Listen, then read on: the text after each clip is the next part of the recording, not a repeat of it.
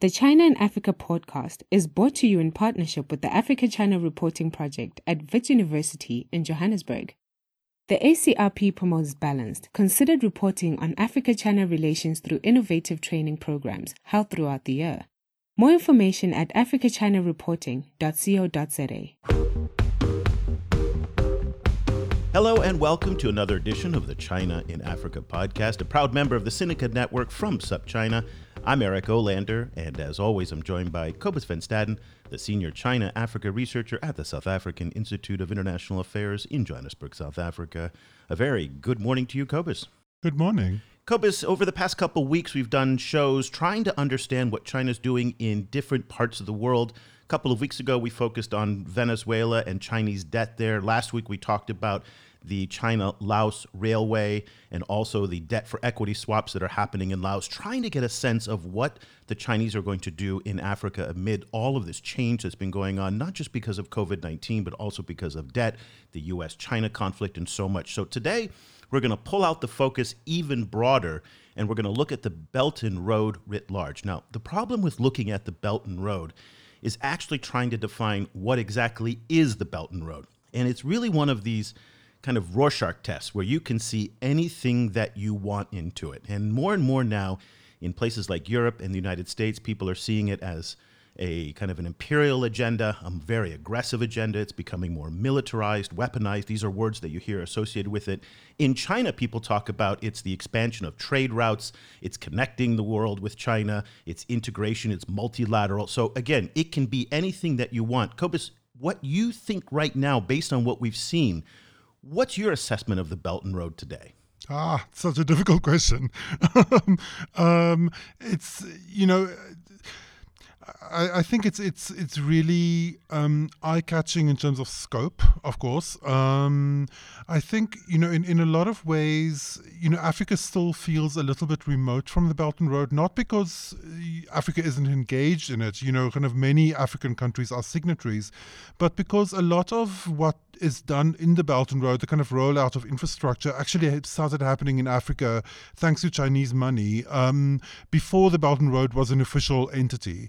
And then we saw retroactively a lot of African projects kind of got pulled into the Belt and Road label, kind of after they started as just kind of China-Africa projects. So it is this kind of very interesting and also quite vague kind of initiative. I can see why it makes Western countries nervous, but at the moment, I think African countries remain relatively optimistic about it. But we will definitely see, kind of like how it will shake out after COVID, I think remains the big question. So a lot of people try to understand the Belt and Road in terms of shipping, whatnot, and that is ports and railroads and things like that. But there's many parts to it. So there is the traditional Belt and Road. Of course, we've heard about this in Djibouti and Kenya. There's also the digital Silk Road, which is also related to Djibouti. And there's a part of that, which is this cable that's going undersea, and we're going to talk a little bit more about that, coming from Asia all the way to Africa. There's a space Belt and Road. They now have a health Belt and Road. So it's operating at various levels. Now, for a lot of people, when you hear the discussion in places like Washington, they talk about the Belt and Road in a very forward-looking future tense. The reality is that a lot of it's been built, and you can actually see it. And that's why it's really interesting to be able to see what's on the ground and really happening versus, say, what's theoretical and what will happen. So there's a new book that's out, The Emperor's New Road, China and the Project of the Century. It's written by Jonathan Hillman, who's a senior fellow at the economics program and a director of the Reconnecting Asia Project at the Center for Strategic and International Studies in Washington, D.C. And we're thrilled to have Jonathan join us on the program for the very first time. A very good morning to you, Jonathan. Good morning. Thanks for having me. Congratulations on the book. It's really a fun read, and it was not one of these books which is very academic. It felt a lot like part travelogue, part geopolitics, political science. I mean, you actually went to a lot of the places that you talked about. So you weren't just sitting in the corner office there in downtown Washington, D.C. writing about it, but you went to Djibouti, you went to Central Asia, also into South Asia, and then, of course, to Kenya as well. So you have a first-hand perspective of what the Belt and Road is from the ground level. And so let me ask the same question to you to start our conversation that I asked to Cobus, to help us give a definition to this thing that seems so hard to actually define. Well, it is a great question, and I think the reason it is difficult, well, there are several reasons why it's difficult to answer that. One of which is that there's no criteria for what a Belt and Road project is. So without that official criteria, different interest groups have repackaged what it is they do as being part of the Belt and Road. And so there's been, I think, a political incentive to leave it open-ended, to leave it vague like that. That's led to a lot of project activity in the earlier days, but it's also created some serious management challenges. The way that I think about this is that this is really Xi Jinping's signature foreign policy vision. It's tough to talk about it without acknowledging that, because that also, I think, has propelled it forward, made it difficult to cancel projects sometimes. And really, I think what ties together a lot of the various activities that are under this wide and ever-expanding banner or brand is that they're focused on connectivity, focused on putting China closer toward the center of nearly everything, whether that's transportation, people-to-people ties, investment, or information flows. And so this is really a vision for global connectivity with China at the center of it. You mentioned in the book that as Eric also mentioned, that everyone essentially is seeing the Belt and Road in different ways. And Western countries are taking a very alarmist kind of view of it. Do you feel that level of alarm is justified? So I think when I started looking at this, I'm a former U.S. government official, and I work at a think tank that studies foreign policy and national security issues, from an American perspective. And I think when I started looking at projects, I was very tempted to put projects into one of two categories. I wanted to say, either this project that I'm looking at must be driven by commercial motives, or it must be driven by strategic motives. There must be some ulterior design here. And the more projects I've looked at, the more complicated I've come to realize it is. There are projects that serve both of those aims. There are projects also, many of them, which serve neither of those aims. Projects that are really built because the interest groups building them want to build them, the politicians announcing them want to announce them, and they might not be either commercially viable or strategically that significant. And so I think there's this quite broad spectrum. You have to ultimately look at individual projects to help make sense of this. And I do think, as you're suggesting, that some of the anxiety about this set of activities is probably doesn't accord with really what's been delivered to date. Only a fraction of what's been announced has actually been delivered. And this is a really tough, especially when we're focusing about the infrastructure part of this. It's really tough business to deliver large infrastructure projects, even in the best business environments. And China has gone into some very difficult business environments. But they're doing it. I mean, there is a railroad that you took in Kenya. There's a new railroad in Nigeria. There's ports in Djibouti. I mean, it's happening, right? Yeah, it's happening. There are projects where, in some cases where there weren't projects. So those are sometimes the most difficult projects to examine, because the whole point of building in a place that hasn't been connected is to make it part of global networks in a way that it wasn't. It's to change, it's to change and attract activity. And so if you go in the early days, it's difficult sometimes to imagine how that's going to work. But there are also projects that have been built, that haven't been built at proper specifications, or rather than upgrading an existing railway, to build a new one running alongside of it. So I think there's, even in the projects that have been built, there's some evidence of excess, and I worry about that a little bit in terms of the commercial prospects of some of them in the longer run. In your book, you make the point that in the first place you raise the issue of Chinese collaboration with Russia, and the central role of Russia in the larger success of the Belt and Road, and then you also say that at the moment you feel that the United States is essentially pushing Russia and China closer together rather than kind of like cannily working to try and kind of weaken the relationship between the two of them. What do you mean by that? So, I think Russia, when you look at, you see these Belt and Road maps, which all of them, I think we should sort of read with some degree of skepticism, even the ones that my project at CSIS produces. But if you look at the map of the Eurasian supercontinent, where a lot of this activity is happening, and for China, really the prize at the end of the Eurasian supercontinent is the European market. And to get there by building transportation links and expanding into markets, you really need to go through areas where Russian influence, where Russia still matters. You need to go through the Russian-led Eurasian Economic Union.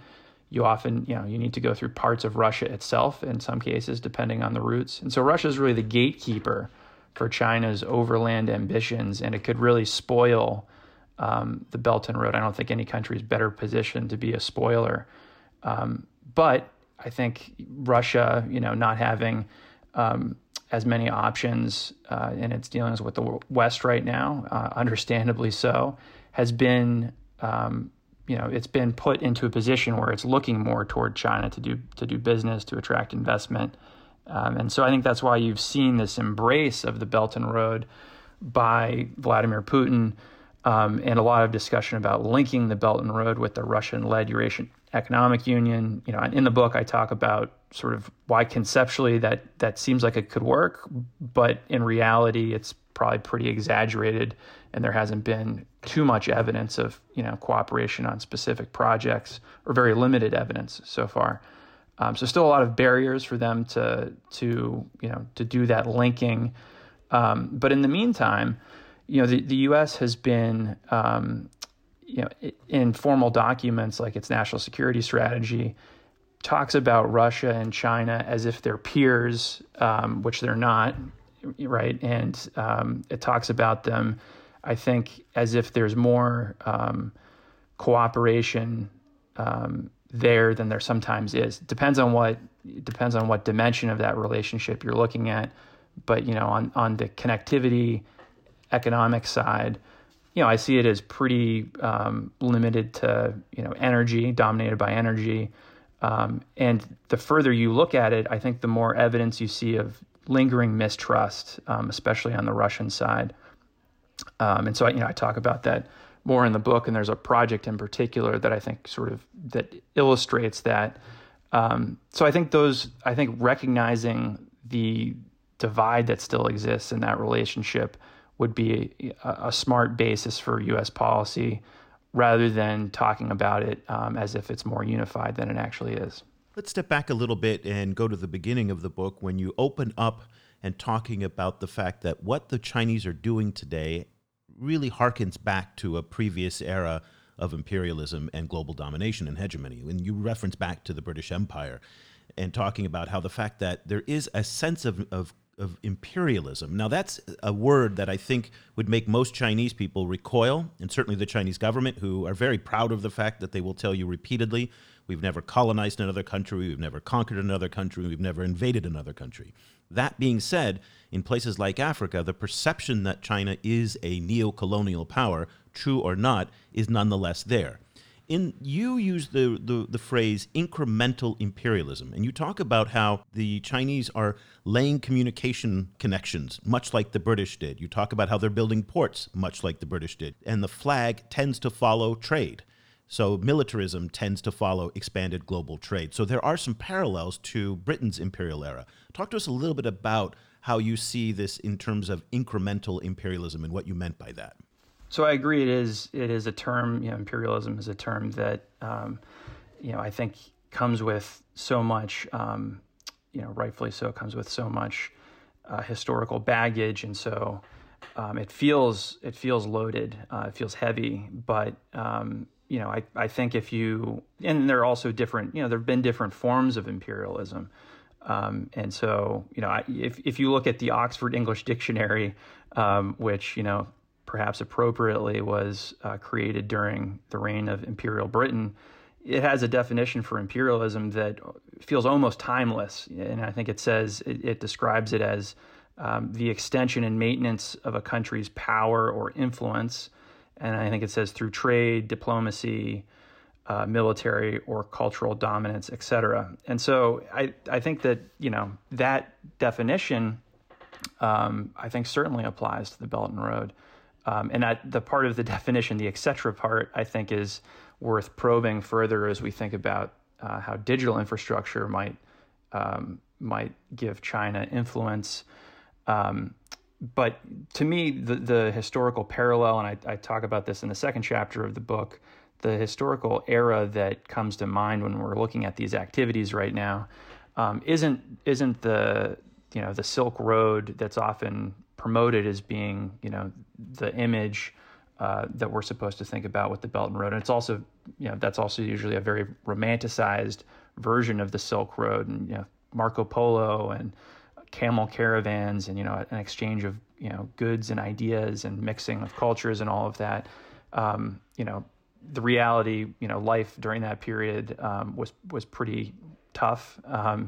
And to me, in economic terms, the Belt and Road is not going to bring about a shift of economic activity from the maritime domain into the overland domain in the way that overland trade was dominant during that initial Silk Road period. But there is a chapter of history, the period, especially the period leading up to World War I, where countries were competing for influence, building large projects beyond their borders. And I find a lot of interesting parallels in that set of activities, both in terms of the technology that was being used, deep sea ports, telegraph cables, railway connections, a lot of that being the predecessor to the types of projects that are being done now. And of that, one very interesting set of activities that you mentioned is what Britain referred to as its network of all red routes, which were telegraph cables that touched only Britain and its possessions in order to limit the ability of foreign countries to monitor British communications. And Britain also dominated a lot of the know-how and the equipment that was needed to lay and repair those cables. And all of that, it began really as a commercial competition, but all of that was very useful, very critical in the early days of World War I, when Britain was cutting enemy cables while continuing to maintain its own. So to me, that's, I hope that's not where we're headed, obviously. But it's, I think, a sort of closer comparison than the romanticized Silk Road era. Together with all of this infrastructure provision comes the kind of expansion of Chinese companies out into the world, and then their interactions with all of these different governments that's commissioning some of this work. And with that comes corruption. And we've seen in Africa as the kind of discussion around Africa's debt crisis gets more and more heated. There's also a lot of discussion about the kind of the corruption involved in some of the decision making around some of these projects. And in your book, you make the statement that that corruption isn't a bug in the BRI; it's a feature of the BRI. Talk a little bit about how corruption works in the BRI context. So I think the Belt and Road is definitely opaque by design. If you look at, I've spent now too much time looking for information on Chinese projects. But if you were to go to look at a project that's supported by the World Bank or the Asian Development Bank or another multilateral, you could see, all of the project details on their website very easily. In fact, the trouble might be there might be too much documentation there. You might be sort of swimming in documents, and it might take a long time to find exactly what it is that you're interested in. if you compare that to the difficulty sometimes in finding very basic information about projects that China's supporting, it's a night and day difference in terms of the level of transparency. And so Chinese officials say things like, Belt and Road is a sunshine initiative, but the reality is that it isn't. My job would be a lot easier if it was. And I think it's been done that way because, it benefits actors on both sides of a deal. Every deal, takes both sides to do a deal. Every project is a negotiation.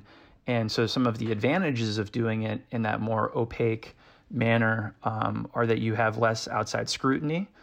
That often gives you the ability to move faster, to get things off the ground faster. That can be appealing if there's some kind of political timeline, like an upcoming election, or it can just be appealing because these projects take a long time, and you don't want to have to jump through as many hoops sometimes if you're building it or if you're having it built for you. And the danger in doing that, though, is that the checks that exist in places like the World Bank, which in some cases I do think that they've become perhaps too slow, perhaps too onerous, especially in a context now where there are these alternative opportunities. But the danger is that you're moving fast and not doing the risk assessment that you need to do up front, and pushing that risk further into the project cycle. And then, inevitably, or, unless you're very lucky, that's going to come back at some point. And so I think the downside of this is, pushing a lot of risk further into the project cycle. The upside is that, for China, a lot of the projects get started faster. And to be fair about this, corruption is not at all, something that's unique to Belt and Road, but the Belt and Road's focus on large infrastructure projects, I think, accentuates corruption as a challenge because large projects are almost tailor-made to have money, siphoned off at various places, given the number of parties involved, given the ability to inflate prices for certain inputs. And that's a challenge worldwide, but it becomes even more a challenge in riskier business environments and even more a challenge when there's a lack of transparency.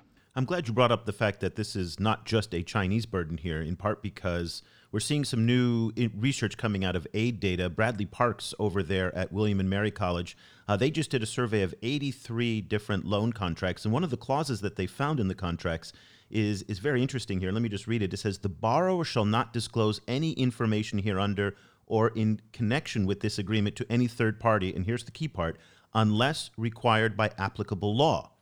And the way that aid data was phrasing that, which is a national legislature in any country can pass a law which says these contracts must be made transparent and everybody should be able to see it, which is why in Nigeria we actually get to see some of these contracts, but in other countries we don't. And so it really shows that the burden is on both sides here on the transparency side, and there is a loophole in these contracts according to what aid data is finding there.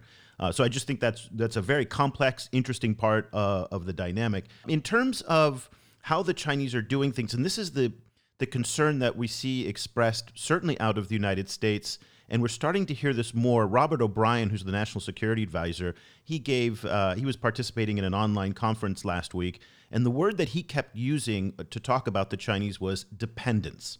This seems to be the new rhetoric coming out of the United States with vis-a-vis their concerns about the Chinese. And that was very interesting because when you were writing about how BRI is trying to, or the Chinese through BRI are trying to change the vocabulary of international relations, integrating words like sovereignty, win-win, non-interference into the global discourse, into the United Nations, into deals.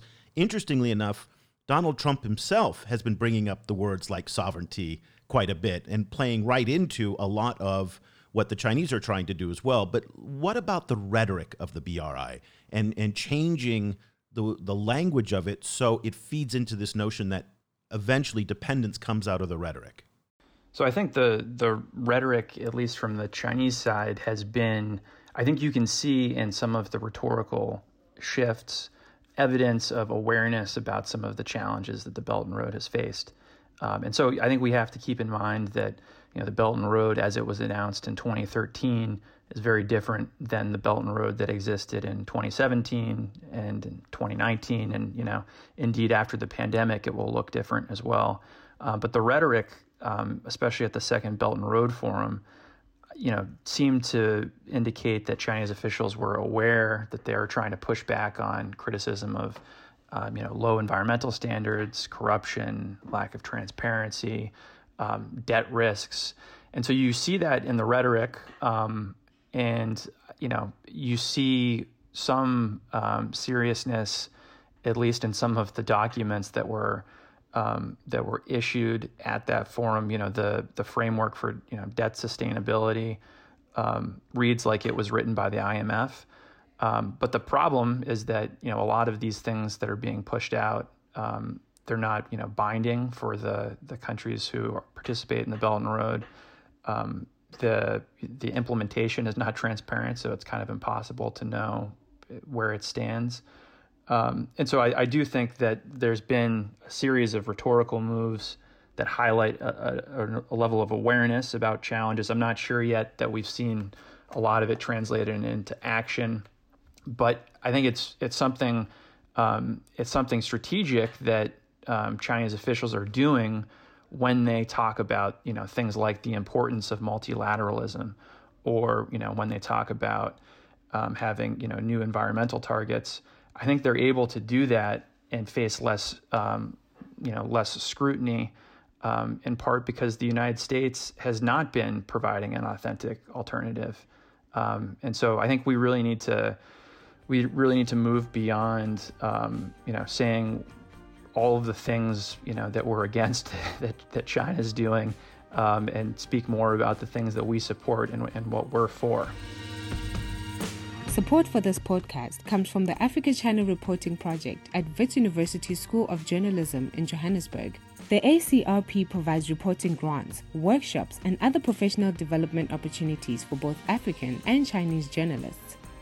Follow the ACRP on Twitter at Wits China Africa, or visit africachinareporting.co.za for information about grants and upcoming seminars. So, very basic question, but if, say the Belt and Road Initiative works incredibly well, like it works as well as Xi Jinping is, envisaging, what would that look like? Like, what would the world look like with a fully functioning Belt and Road Initiative, a few decades down the line? So if this really worked in all of its, realized the full extent of its ambitions, I mean, you would be looking at, the return of the Middle Kingdom. You would be looking at a series of corridors going across the Eurasian supercontinent that, with China at the hub of it all.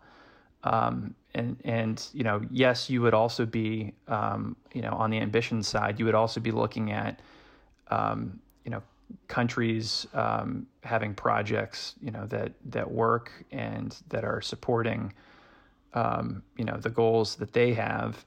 But I do think that they would be part of this structure, a hierarchy in which they would be subordinate to China.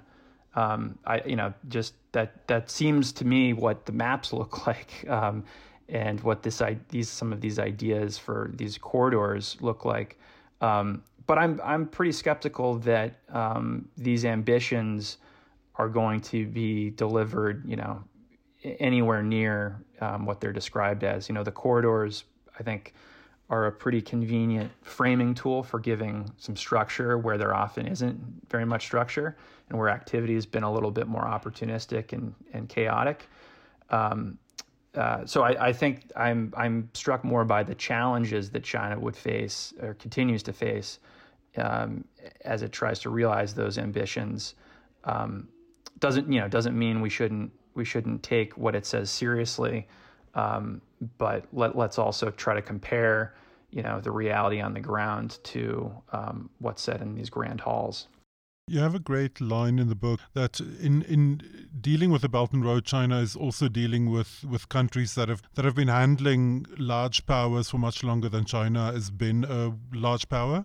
And so which kind of lessons can kind of relatively small, relatively weak countries like countries in Africa take from China's more immediate neighbors in terms of how to handle the Belt and Road, in a way that doesn't ruin them and then gets them something in the end? It's a great question, and I think that ultimately, at least in the short to medium term, that's where a lot of the solutions reside. It's in having countries be their own, best advocates, and some of that.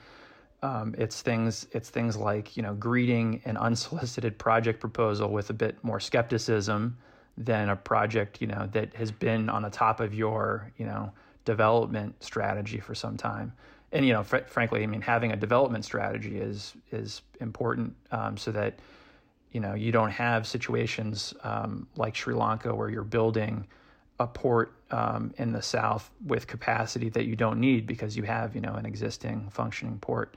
I think having the technical capability to evaluate contracts very closely and to look at things like Eric mentioned the clause about not being able to disclose the contract terms unless required to by national law. If I was trying to negotiate that language, I would want the default to be that unless there's a national law that says I can't disclose it, that I should be able to disclose these. There are things like other clauses like what happens when there's a dispute, which is quite common in large projects. Chinese negotiators will try to have that clause say that the disputes need to be settled in courts in China. And so being able to push back on that is important. It's easier if you have experience, expertise, but also information. And so getting information about how others have been dealing, the terms of their contracts.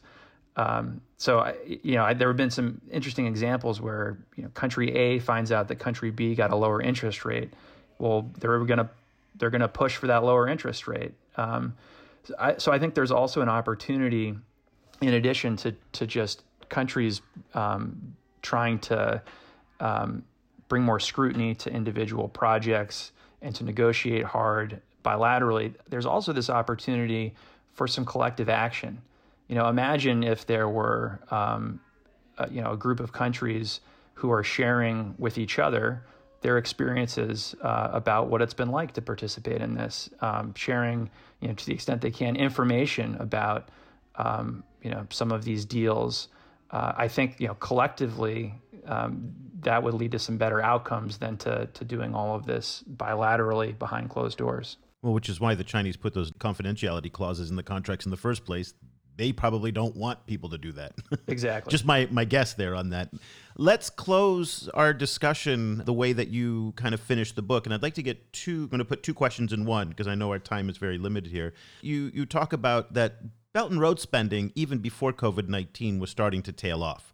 So the days of $6 billion railroads in Kenya were probably going to come to an end with or without the economic crisis brought on by COVID-19. That being said, now that we're in the midst of a crisis, both in places like Africa and also even in China, where the economy has hit a wall to some extent, they may be a little bit more apprehensive about those big ticket spending items. So I'd like to get your sense as to what the world looks like post-COVID-19 in terms of the Belt and Road. And then very quickly, if you can tack on to that as well, that maybe the United States and the West, who's been criticizing China over the poor quality of construction and the roughshod way that sometimes these deals are done, if China actually slows down and is not investing as much because it's being pickier about the projects it chooses, the quality goes up. That might not actually bode too well for the U.S. and the European critics who are saying, this is crappy stuff. And at the end of the day, it actually turns out to be quite good. So looking forward, what are we seeing post-COVID-19 and in terms of quality? So looking forward, I think we're going to see a smaller project pipeline, like you indicated. And, as you mentioned, we had been seeing a decline in Belt and Road related activity even prior to the pandemic. That said, there's still a lot of the projects that have been announced in recent years. Many of them are still, somewhere between an announcement and, completion or cancellation, right? They're in this middle phase, which is natural for projects that take, several years usually. And the pandemic pressed pause on many of them. And so they're going to be, I think there's still the wave of projects that were announced, let's call it during peak Belt and Road in 2016, 2017. Those are still in the works. So that still is yet to unfold. And I think, so even if Belt and Road really were paused entirely, we'd still have that collection of activity, which is consequential. But the pandemic, I do think is pushing another dimension of the Belt and Road to the front. It's also, by the way, going to, I think, require a lot of renegotiating of existing deals. And so that's probably a higher priority in the short to medium term is, a renegotiation of a lot of deals than a negotiation of new deals.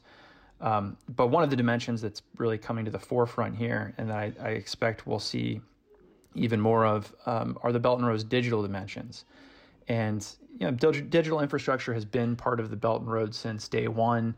Often, digital infrastructure is packaged with infrastructure that you might not think about as being digital. So, in the port of Piraeus, for example, in Greece, Huawei has redone the network there. And fiber optic lines are often laid alongside roads and rail projects when they're done. It's easier to do it at the same time. So there's been that activity there all along. But I think one of the reasons why we're going to see this become even more of a focus, a few reasons. One is because the borrowing potential of many of the participating countries is more limited. And while, digital infrastructure projects are not cheap, they do tend to cost less than the big transport energy projects that really characterized the Belt and Road's first phase. And there's this incentive on the Chinese side to find new markets for their tech champions who are facing some headwinds, some increased scrutiny in Western markets, particularly in developed economies. And so I think the Belt and Road for those companies becomes a very convenient avenue and a necessity, frankly, in order for them to compensate for some of the losses that they're seeing elsewhere. And you mentioned what happens now in this world in which we have a smaller project pipeline. Does China have the opportunity to increase the quality of these projects? I think it definitely does. And, this has been, frankly, quite a management challenge. And, peak Belt and Road days, the number of projects that were being announced, I think far exceeded the ability of the Chinese bureaucracy to do the quality control, to monitor them on the ground, deferring often to state-owned enterprises to do a lot of the more technical work and then not being able to monitor them. And so I think there's an opportunity there to increase the quality. And there is this, on the one hand, on the other hand, dimension to this, which you mentioned, which is, if China takes the advice of its critics, if it makes, environmental standards more important, if it makes social impact standards more important in these projects, if it makes debt sustainability more important, the Belt and Road is more likely to succeed. Or these projects are more likely to succeed. And could that ultimately be, something that comes back to haunt those same critics? And I think we have to be, the U.S. And others who've been skeptical of some of these projects, I think we have to be confident enough in our own abilities to welcome that competition. To say, we would prefer that the developing world in particular have projects that are commercially viable. That's actually a world we would prefer to live in, not one, where projects are harming communities, harming the environment, saddling countries with debt. So I think think we should welcome that competition. And I hope that, a smaller project pipeline does lead to ultimately more viable projects. The book is The Emperor's New Road, China and the Project of the Century. It's written by Jonathan Hillman, who's a senior fellow in the economics program and director of the Reconnecting Asia Project at the Center for Strategic and International Studies in Washington, D.C. Jonathan, thank you so much for taking the time and talking to us about the book. I can't recommend it enough. I'll put the links to Amazon for everybody to buy the Kindle version, the audio version, the hardback version. It comes in every way you want it. So, but I know you're on Twitter, and if people want to connect with you and follow what you're reading and writing and the work you're doing at CSIS, what's your handle that they can follow you? So it's at Hillman, J.E. I will go ahead and put a link to that in the show notes, again, as well as the Amazon link to The Emperor's New Road. Jonathan, thank you so much for taking the time to speak with us. Thanks so much for having me. Cobus, every year, one or two books comes out that just changes my whole thinking on a topic, and this is one of them. And I love it because he wrote it like a journalist. There's a lot of similarities to Howard French's Second Continent. In fact, he references French a couple times in the book. But it's this part travelogue, part geopolitics, political science, economics, and he mixes it all together in a very kind of easy to understand way. I'm not a big fan of the traditional academic book. I like these narratives. And when he's talking about his on-the-ground experiences in Central Asia, in Kenya, in Djibouti, it just adds so much texture and flavor, and it becomes more real. And that's one of the key things here for me. There are facts on the ground here. And every time I hear the rhetoric about the Belt and Road out of critics in Japan, the United States, and Europe, I get it. I don't disagree with anything that the critics say. But at the end of the day, there are ports and railroads and satellites and healthcare networks that are up and out the door and doing stuff. And I still have this big problem of trying to understand, what does the United States in particular stand for? The BRI is a complete mess. It's a Rorschach test. It's all of the things that Jonathan laid out in his book. But at least it's a vision of some kind, and that matters. People can rally around something. We have in the United States, for example, America First. I don't really know what that means. I don't think anybody really knows. That's a Rorschach test as well. Europe, I think for the most part, as a continent, the EU, does not have a foreign policy vision right now. Japan is in transition. Abe certainly did. In the absence of real bona fide competition, in many ways, the BRI is something, and that's important. Yeah. That's the thing. I completely understand why, kind of American officials are alarmed at the BRI, and I completely understand they need to kind of push back against it.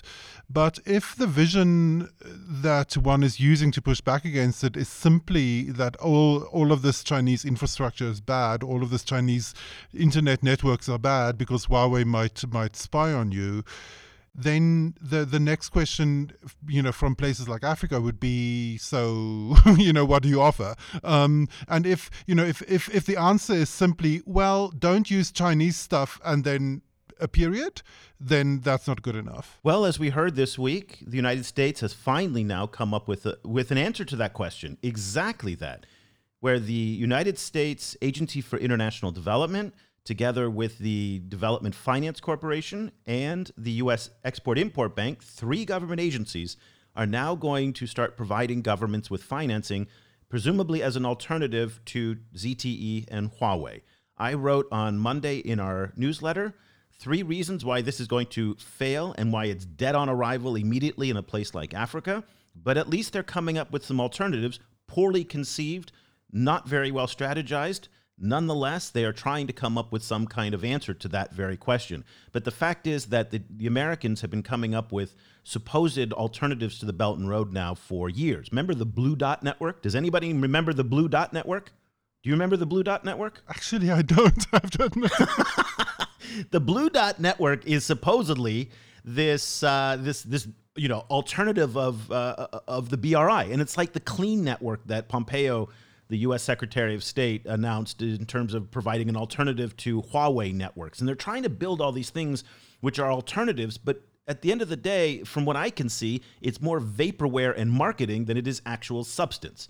The fact that you in a think tank who studies China and the Global South and looking at U.S. foreign policy doesn't know what the Blue Dot Network is remarkable to me. It's maybe just my personal failings. It's not your failing. It is because this is a vaporware kind of project. And the same, I think, is going to meet the fate of this Huawei financing thing. I mean, it's so poorly conceived. It's embarrassing to watch sometimes when they come out with these ideas. And they're so excited. I watched this on the DFC event. This is the Development Finance Corporation. They had this online conference last week. And they're all talking to each other. And it shows you that in Washington, there's a gravity all their own that's unique to Washington. And it's one insider talking to another insider, and we're going to beat up and take on China. Yeah! And everybody's like, yeah, yes, great, beat up China. And meanwhile, there are facts on the ground. And that's what I keep coming back to. And this book takes you to those. Now, he's a little more skeptical than I am. I don't think this is going to be that successful.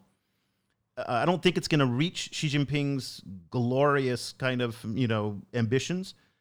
But there are railroads and ports and satellites and all the things that I mentioned. That's something, and I think that's so important. Let's talk about Africa very quickly and the Belt and Road. The Belt and Road, encompasses now, I think, all of Africa, right? They swept up the whole continent, and I think in putting roughly, which makes, I don't know, zero sense to me why they would do that. Senegal is very excited that it's part of the Belt and Road. But most countries in Africa have not had any material benefit from being part of the Belt and Road. So I wonder if that undermines the long-term value proposition for China in terms of this policy, if they're talking it up. Everything's a BRI project, but at the end of the day, a country like Senegal doesn't have much to show for it. Is it just, at the end, just make people feel kind of like meh?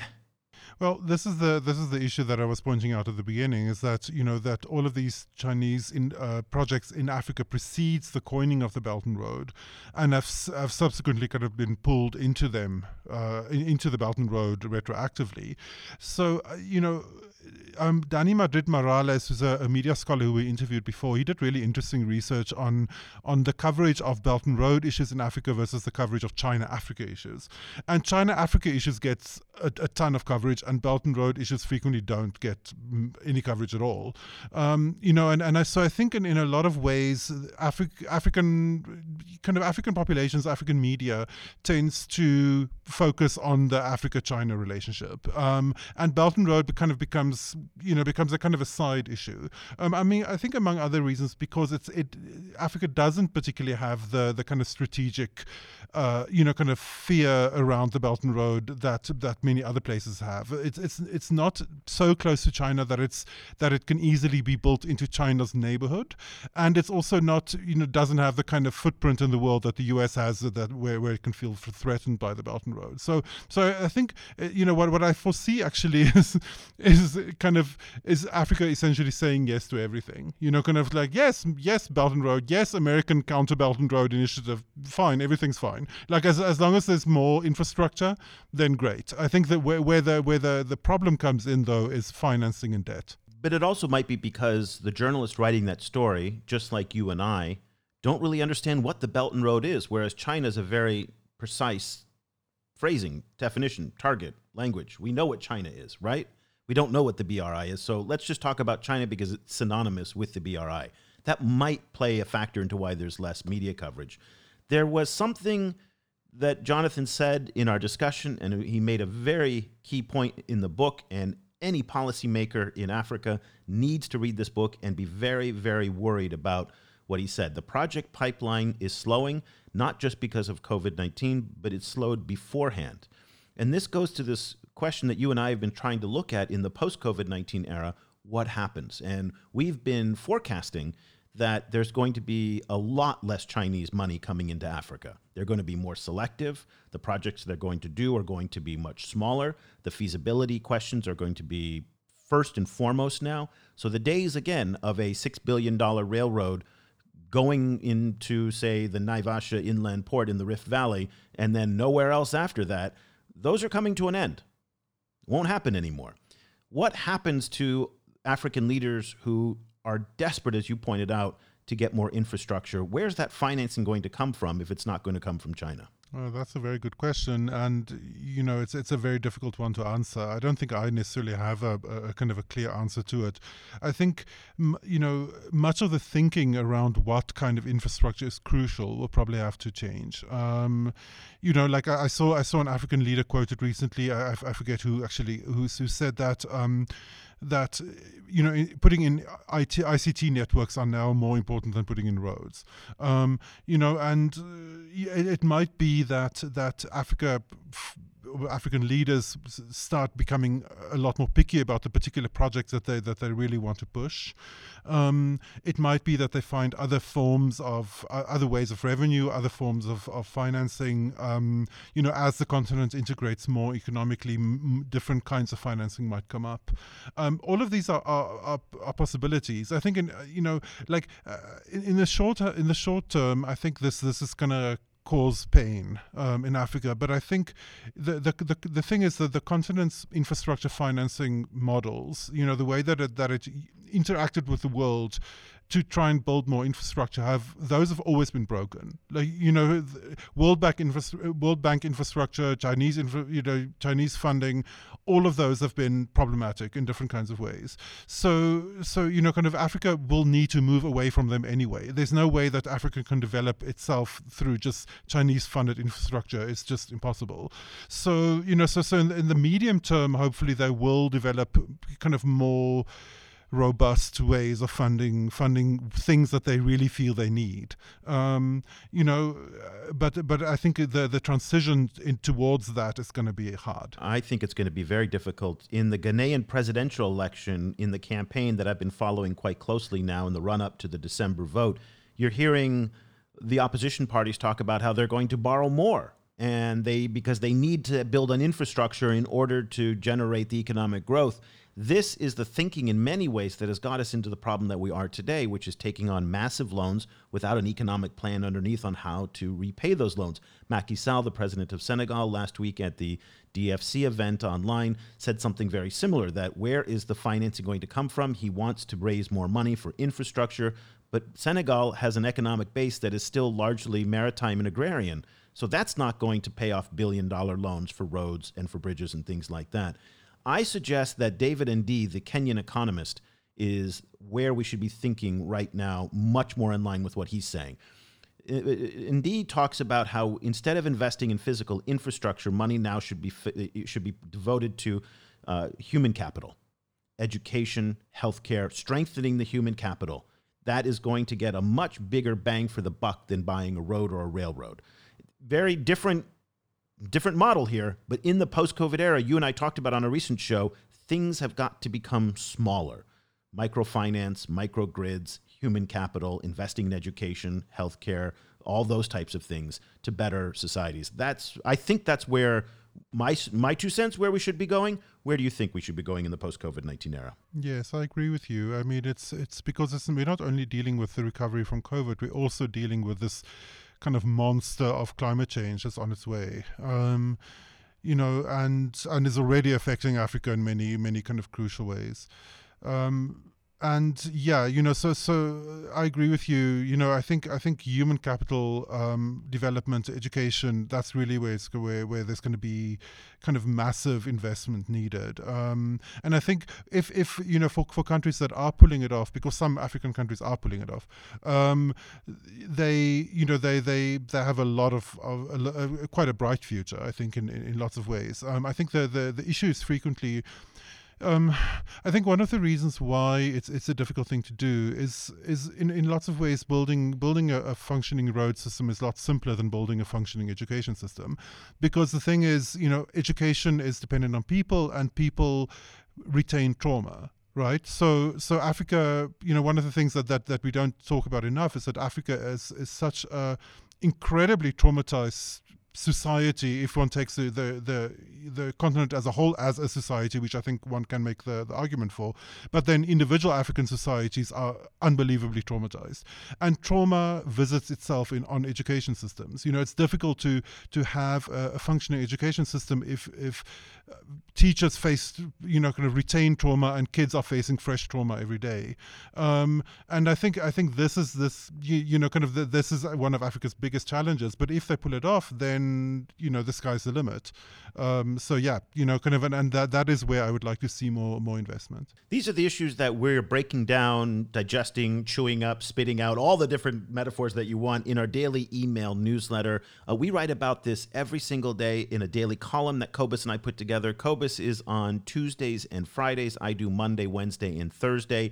And what we're trying to do with these columns is to take some of the ideas like what we're doing at the end of the show and give people something to think about in the very quick, just a quick turn on the day's event. So on the day that the story ran about Huawei and the U.S. financing program, we had a perspective on it.